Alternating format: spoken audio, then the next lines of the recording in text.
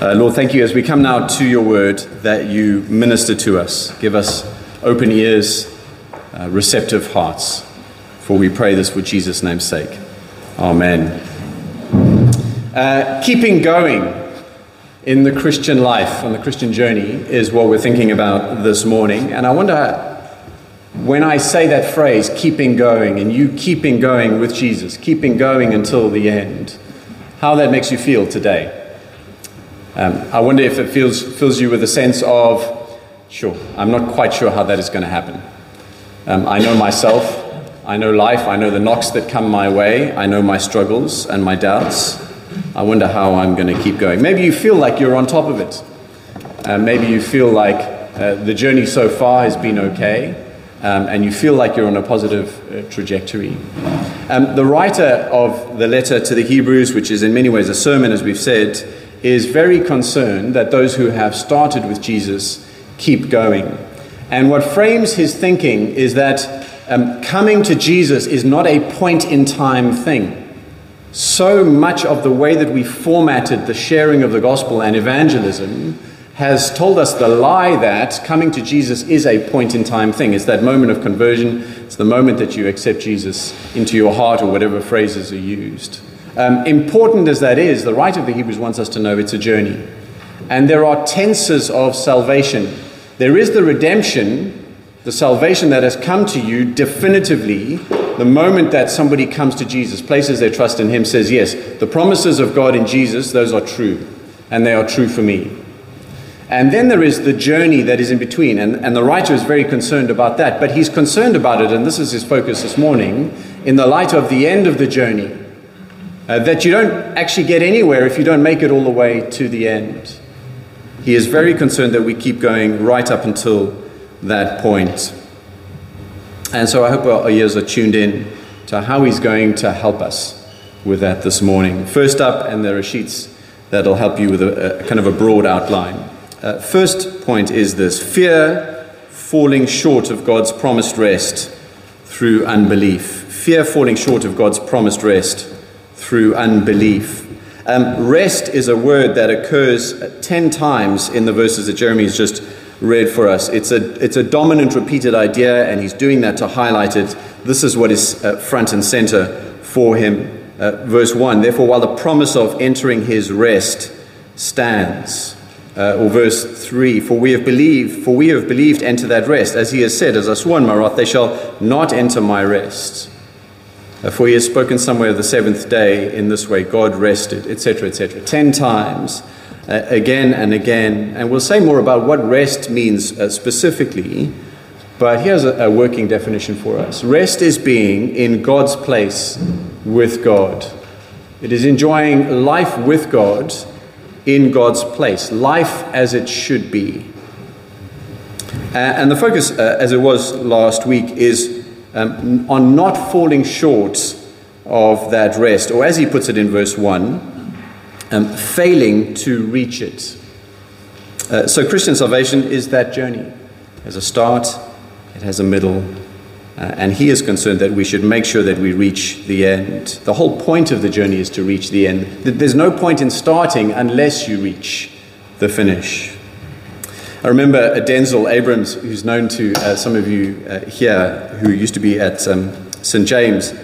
I remember him speaking of attempting the Comrades ultramarathon and how that experience went down, how brutal it was, how he started, how he got most of the way through the race, but then he got to a point where he could just not put one foot in front of the other anymore, and he stopped.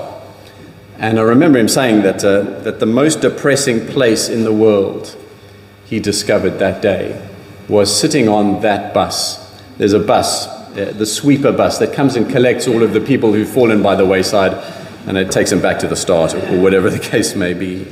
All of the people who had not made it to the finish. After all the training, the anticipation, the effort of the day, to be sitting on that bus, he said it was the most depressing place in the world. And in the journey of faith, our writer says, well, that is not just depressing, it is tragic. For in the race of faith, there are no do-overs or second attempts. You know, Denzel, a couple of days later, maybe even as he's sitting on that depressing bus, maybe he was thinking, Yeah, I wonder where went wrong. Maybe if I train a bit differently, maybe if I think differently about my nutrition on the day, maybe speak to a sports psychologist, maybe different conditions, I'll stand a chance of getting a favorable result. But actually, in the race of faith, there is no next time. That is it. You're done. And so, verse 1, while the promise of rest stands, let us fear, lest any of you should have seemed to have failed to reach it. It's a similar warning to last week. It's going a step further. Maybe it's an uncomfortable step for us. Last week, verse 12, he says, take care that you don't have an evil, unbelieving heart that leads you to fall away from the living God. And that's in line with the accumulated exhortations and warnings that have been coming to us in Hebrews so far. Like chapter 2, verse 1, pay much closer attention to what we've heard, lest we drift away from it. Or chapter 2, verse 3, don't neglect the great salvation. Chapter 3, verse 1, consider Jesus. Chapter 3, verse 8, don't harden your heart. Chapter 3, verse 12, take care against an unbelieving heart. Chapter 3, verse 13, exhort one another every day. This time he says, fear unbelief in God's promises that leads you to fall short of God's rest. The NIV, the New International Version, if that's the Bible that you've got in front of you, it doesn't say fear, it says be careful. That is softening something that shouldn't be softened. The word there is phobomai. It's the word from which we get phobia or fear. The word is fear. And maybe we get a bit uncomfy when we hear that. What precisely are we to fear? I don't think verse 1 tells us. I think verse 1 tells us the consequences of not fearing, which is that we would fall short. But the question is, what should we fear? The answer is the thing that will stop you from getting to God's rest. See if you can spot it as I read either side of chapter 4 and verse 1. So verse 19, so we see that they were unable to enter because of unbelief. Or chapter 4, verse 2, for good news came to us just as to them, but the message that they heard did not benefit them because they were not united by faith with those who listened. What is it that we are to fear? We are to fear unbelief. We're to fear letting go of God's promises. Unbelief in the promises of God's rest in Jesus. We get a bit twitchy, don't we, when fear is put out there as a motivator. We're told that we're not to do that as parents. We're not to parent our children by fear. That's retrograde. It's a step backwards. In a previous age, somebody like Jonathan Edwards, who is a pastor theologian, a great pastor theologian in the 18th century, part of the way in which God started the Great Awakening there. He preached his famous sermon, Sinners in the Hands of an Angry God, warning about the consequences of rebelling against God. He spoke in a calm voice. Apparently it was all fully scripted, and he deliberately read it out quite matter-of-factly, so that there would be no manipulation, no emotions, all about the danger of rebelling against God and then deserving God's judgment. And in the course of his sermon, he illustrated it by saying, imagine that the floor would open up here and you would be swallowed up and taken into a Christless eternity. And apparently people, although there was no emotional hype there, went to the pillars of the building and grabbed onto the pillars because they imagined really the floor opening up, and they were clinging on for dear life out of fear. And I wonder if you read out that sermon in churches today, how that would go down. I think people would walk out, you'd get some stick on social media for not preaching about the love of God. Surely that is the motivation for keeping going. And doesn't the Bible say that faith is supposed to drive out fear? Well, let me say that those two things, love and fear, they are not opposed. They're not mutually exclusive. A loving person can use fear as a legitimate motivator if the thing that should be feared represents a real danger. And we know that with parenting. Parents will do that. They might even raise their voice to get the point across. Any loving parent will not want their 4-year-old to go anywhere near the road without mom or dad there to hold their hands, putting fear into them. Well, that's not manipulation, because there is a real danger, and it is not unloving. And unbelief in God's promises leading to falling away, well, it is real danger. And so Jesus in the Gospels warns us of things that we are to fear, as does the rest of the New Testament, as does the book of Hebrews. Chapter 12 is going to major on that, but also here. And so how do we make sense of this fear? I think the clue is in something that the writer has already said about fear. Chapter 2, verse 14, probably on the same page that we're in. And partway through the sentence, he says Jesus took on flesh in order to die, so that through death he might destroy the one who has the power of death, the devil. And then verse 15, deliver all those who through fear of death were subject to lifelong slavery. And so Jesus, through his death, well, he's delivered Christians from fear of death. And death is a catch-all for everything that stands against you. Sin, death, and the devil stand against you. And Jesus has come and through his death has defeated that, so that you're no longer subject to that fear. In the face of everything that stands against you, no fear. So that now, chapter 4, verse 1, the only thing to fear is the unbelief that would detach you from the one who has defeated everything that you should fear. That is a sensible fear, isn't it? And the one who would detach you from the thing that would detach you from trusting those promises, which is unbelief. A question you should ask is, well, is that fear, our concern with fear is... He is Tanya, and he's speaking.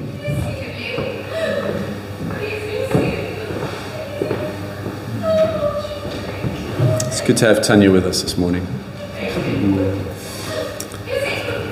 The question is that fear a paralyzing fear? Because that's how we think of fear. We think, don't use fear as a motivator because it's going to leave you paralyzed. It's going to dominate your life. Does this fear do that? And the answer is no. It is a fear that sets you free to live fearlessly. And so here's the take home. When you wake up and when you go to bed and at moments during the day, make this your prayer. Lord, would you deliver me from unbelief so that I would be delivered from all of the other fear, ultimately the fear of death. Restore the joy of my salvation. Return my confidence in your promises, Jesus. It is right to fear unbelief. Secondly, because the promise of rest still stands today. The promise of rest still stands today. The meaty middle of this passage, it's a walkthrough of the history of rest to make the point that the ultimate rest is in heaven, and therefore it still lies ahead of us, and therefore it is still on offer, and therefore you should keep going. I guess if you think you've already arrived at rest, or you think that it is not going to happen, well, that is going to leave you falling short of true rest. But heaven does still lie ahead of us, is the author's point. The walkthrough starts with creation in verse 3, second part of verse 3 and verse 4. Let me read it. Now, this is rest in creation. Although his works were finished from the foundation of the world, that's God's works were finished from the foundation of the world. Verse 4, for he has somewhere spoken of the seventh day in this way, and God rested on the seventh day from all of his works. That tells us two things about rest, doesn't it? Firstly, God is at rest. Heaven is ultimate rest. Heaven is the place where God is. And since the completion of creation, God is at rest. That's why he calls it in verse 3, my rest. It is God's rest. And secondly, not only is God at rest, but rest was the goal of all of creation. That is why God created everything. That creation and humanity, the pinnacle, who is the pinnacle of creation, that we should enjoy rest with God. And he is able to offer rest to everybody who will come with him and lay down their burdens. Our rest is to be with the God who is at rest. That is Genesis. That is the beginning. That is the purpose of everything. But then from verse 5 to 8, he summarizes the Old Testament history of God's people, and he's doing a status check. Throughout the history of God's people, have we arrived yet at that rest, at God's rest? And very obviously we saw last week the wilderness generation who listened to the 10 spies. Well, they didn't enter the rest. And so verse 5 from Psalm 95 is, verse 5 in our passage here, which is from Psalm 95, it's describing them. They shall not enter my rest. They're the ones who died in the desert. They died short of the promised land. But then what the author does is he goes on to refer to David in verse 6 and 7. Verse 7, we're told it was David who wrote Psalm 95. That's interesting because I don't think we're told. Are we told that in Psalm 95? You can check that. It's a miktam, isn't it? You can check me on that. But it's interesting that we're told here that it was written by David. And at the time that he wrote it, the next generation of God's people, the people that he was writing to in Psalm 95, well, they were very much in the land. They were in the glory days of Israel in the land, the time of David and Solomon. And David says at that time to the people of Israel, today, right now, if you hear his voice, do not harden your hearts to God's promises, because, verse 6, it remains for some to enter it. Do you see the point? Even in David's day, the rest lies ahead, and therefore the invitation remains open. They had not yet arrived, which is exactly what verse 8 says. For if Joshua, he was one of the 2 faithful spies who led them into the land, if Joshua had given them rest, God would not have spoken, like he does in Psalm 95, saying the rest remains ahead of you. Canaan under David and Solomon, where it was the high point in the history of Israel. It was a land of peace, it was a land of rest, it was a land of great blessing for Israel, compared to everything else in their history. But the writer is telling us, based on what David said, that was just a pit stop along the way to ultimate rest. At best, it was a picture of the ultimate rest, the real rest, which is life to the full with God in God's place. You could sum all of what we just said by saying God's rest existed before the promised land, and God's rest existed after the promised land. And so he's done his Old Testament tour, and now we see his conclusion, verse 9. So then, speaking to the people of his day 2,000 years ago, there remains a Sabbath rest for the people of God. The promise of the seventh day, the goal of creation, still stands. It still stands today as we read the letter to the Hebrews. As he writes to us today, there remains a rest ahead of us for you and for me. I guess it's important in anything, in any kind of endeavor, which lasts more than a few minutes, to be clear on what you are aiming for, to know the end point so that you keep persevering, and so that you know when you've arrived, you know when you haven't yet arrived, and therefore still need to keep going. One of the most disturbing things I've ever watched is the Backyard Ultra. I might have mentioned it before. It's also known as the race that never stops. I think Darren's going to attempt a half triathlon later this year. The good thing about the triathlon is there's very defined distances, and Darren can tell you how far he has to swim and run and cycle. But the race that never stops, invented by a guy called Gary Cantrell in the States, set it up in his backyard. He's got a big backyard, happens to have like a forest in it. And he set up the 7-kilometer route, and you basically just have to run laps. 1 lap per hour, and the next hour you run another lap. The thing is that there is no finish line. You run until you cannot run anymore. And therefore there's only one person who actually finishes, which is the last person standing. And that person is the winner. It's kind of, I guess Gary Cantrell was somebody who loved watching people suffer immensely. We need to be able to fix our eyes on the sights, or fix our sights on the end.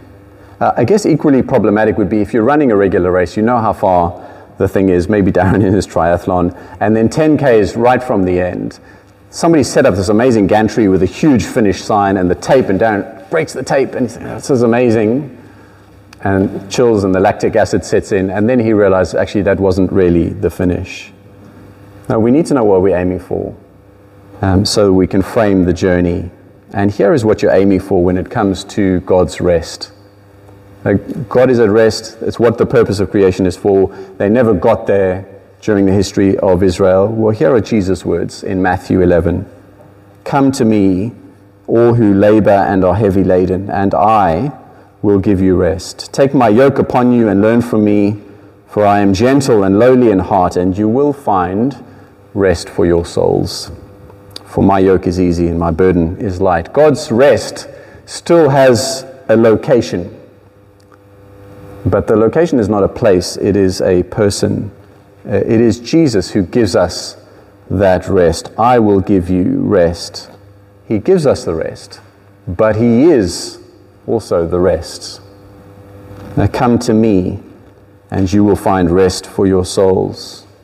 That is the assurance. You start the journey with Jesus. You have come to a point of rest, and yet it is a journey. It is not a point in time. It is something that looks forward to the time when you will enjoy His rest with Him in that place of the new creation.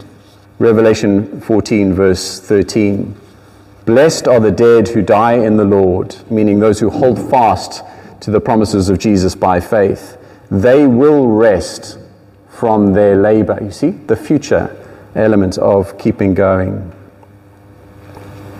And so rest is found in Jesus. You have it now if you've obeyed the voice of Jesus, His call, but it also lies ahead. He is the start, He is the middle, and He is the end of the race. And I wonder if we need to keep setting our sights on the end of the race. Came across something written by St. Augustine in the city of his book, The City of God, which is just quite striking as a meditation, a reflection, to fill our imagination with the end goal. We shall rest and we shall see. We shall see and we shall know. We shall know and we shall love. In our end, which is no end. All shall be. Amen. And Augustine is just as right. He's speaking to people who have come to rest, come to Jesus for rest, and he is urging them to keep going until the end. Fear the unbelief that would stop you from entering that rest with Him. If you have drifted from Jesus and His promises, if you have taken a wrong turn, well, then you need to come back. When you drift in future, as you will, come back. C.S. Lewis put it like this in his case for Christianity. It speaks very directly to us when we are drifting. He says, we all want progress, but progress means getting nearer to the place where you want to be, nearer to the finish line. And if you've taken a wrong turning, then to go forward does not get you any nearer to it. If you're on the wrong road, progress means doing an about turn and walking back to the right road. In this case, back to the promises of Jesus. And in that case, the man who turns around soonest is the most progressive man. There is nothing progressive about being pig-headed and refusing to admit a mistake. We're on the wrong road. If that is so, going back is the quickest way on. The rest lies ahead. If we're drifting, turn around. And thirdly, and finally, God's word is His powerful means to secure His people for rest. God's word is His powerful means to secure His people for rest. Verse 11 is like a bracket with verse 1. There's a twin exhortation, and all of the material kind of before and after is the reasons why we should do what verse 1 and verse 11 are telling us to do. Fear unbelief, so that you make sure you get to the end. Verse 11 kind of has the same logic in different language. Let us therefore strive to enter that rest, so that no one may fall by the same sort of disobedience. Again, like verse 1, you might think, well, that's a little bit surprising. And I wonder if you imagine that perseverance to the end in the Christian journey would be hard work. And the writer is saying, well, it is. It involves striving. It means applying your effort with every sinew strained, like what we're going to see Wade van Niekerk doing in under a month's time at the World Athletics Championships 6 years ago. Suffered an injury that probably should have ended his career, but 6 years of pain and hard work. And on that day, we're going to see him straining with every muscle and sinew and ligament, hopefully all holding intact, to get to the end. It's if persevering with Jesus doesn't feel like hard work that we should start to be concerned. All of us have to heed the call of verse 11. Put in every effort so that you do not fall by the side of the road. And I think then what verse 12 and 13 are doing is they're there to give us a reason why we should strive and give us ammunition, give us help in how to strive. The reason why we should strive is because of what the Word of God does. So the Word of God, he uses quite a graphic illustration, doesn't he, in verse 12? It is living and active, sharper than any two-edged sword, piercing to the division of soul and spirit, of joint and marrow, discerning the thoughts and intentions of the heart, which is to say that it cuts through and exposes what is really going on the inside, spiritually speaking. Mark and Janet were talking the other day about a blade. They'll have to correct me on this because I'll get the medical stuff all wrong, right? But they were in the research lab, and they had to take fine microscopic slithers of material to be testing. And there was this blade which is like specially engineered, I don't know, probably in Switzerland, like even got diamonds in it or something, because it's ridiculously sharp. And apparently protocol in the lab was, if this thing falls off the table for any reason, for heaven's sake, let it fall on the floor. Don't stick your hand out to try to catch it, because it'll take your hand off, right? And every instinct in you is to catch something that's falling. Try and resist that instinct.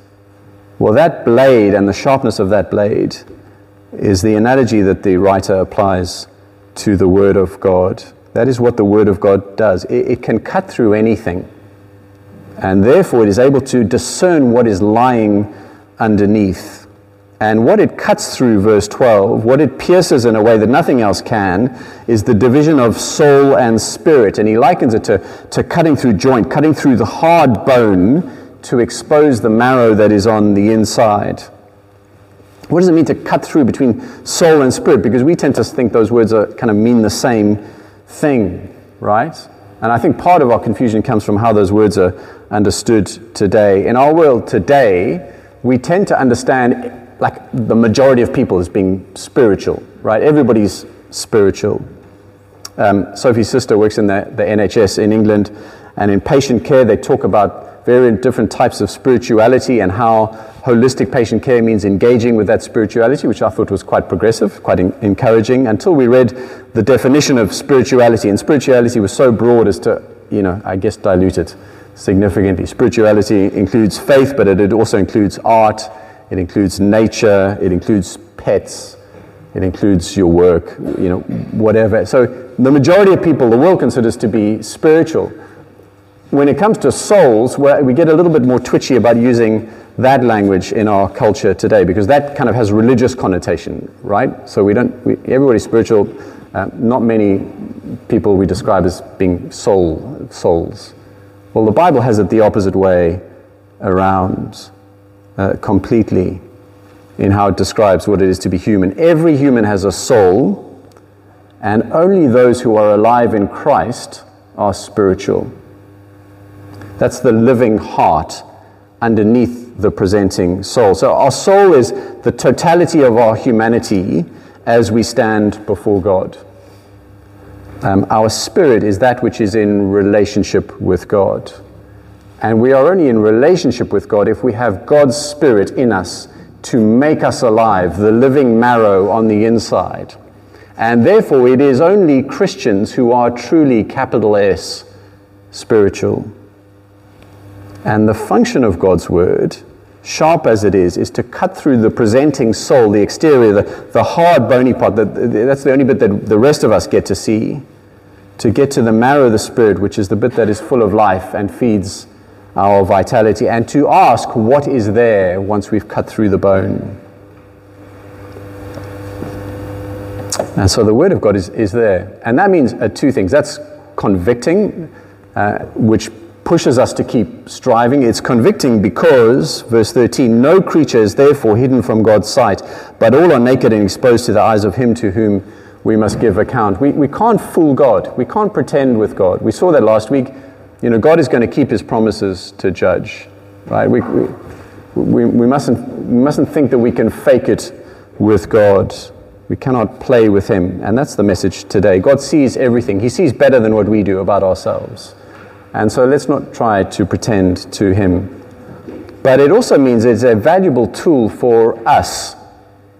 I had a good chat with Phil after the sermon last week, and he came up with various kind of follow-on questions on, which were raised, I guess, by the passage last week. And one of them was, but blind spots. We all have blind spots. If we're to hold on to the promises of God, to make it to the end, that you're not part of God's people if you're simply part of the gathered people, you're only part of God's people if you're holding to the promises of Jesus.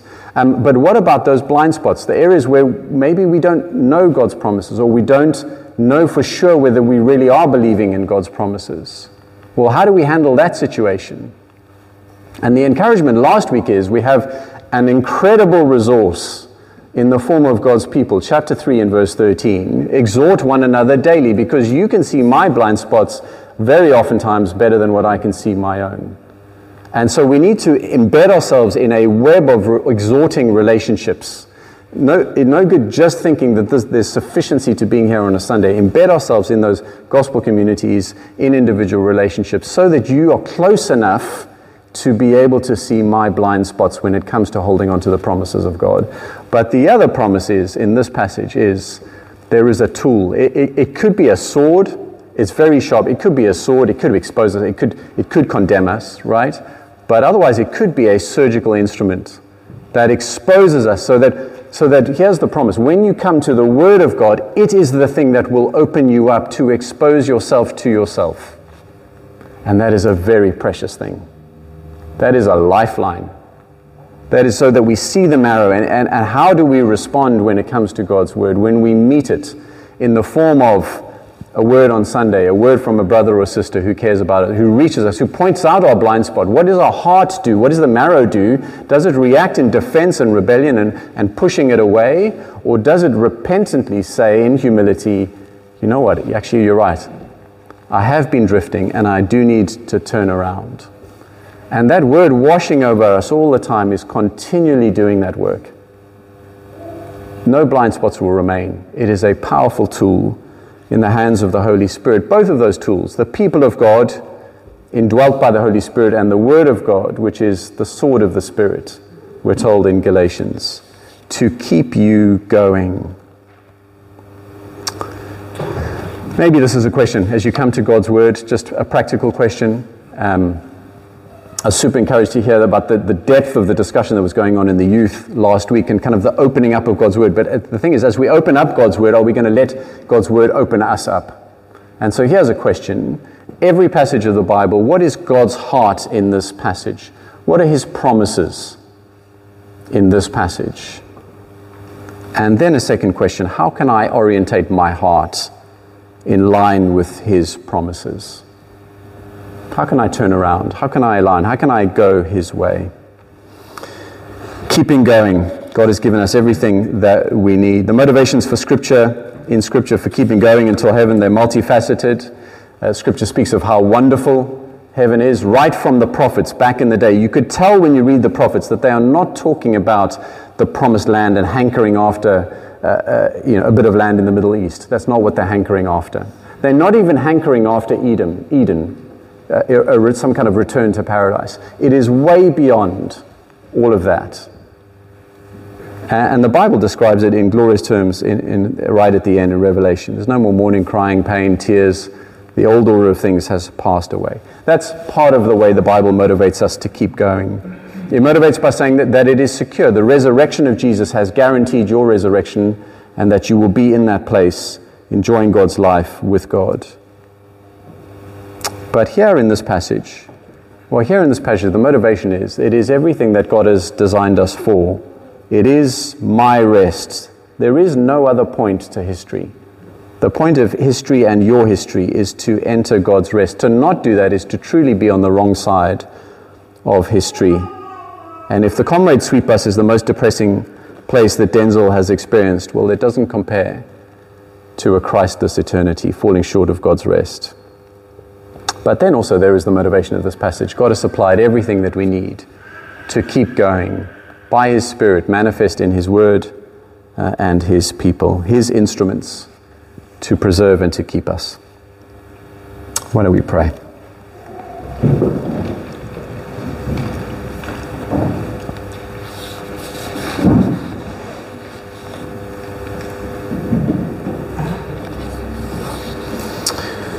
Father, help us to be serious about the things which are serious. Help us, Lord, would you calibrate our fears so that we fear what is right to fear, which is to drift away from the promises that you have given us in Jesus, and therefore to be able to live fearlessly.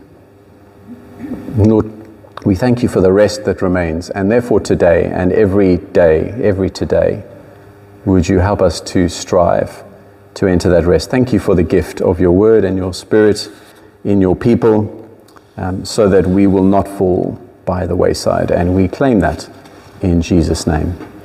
Amen.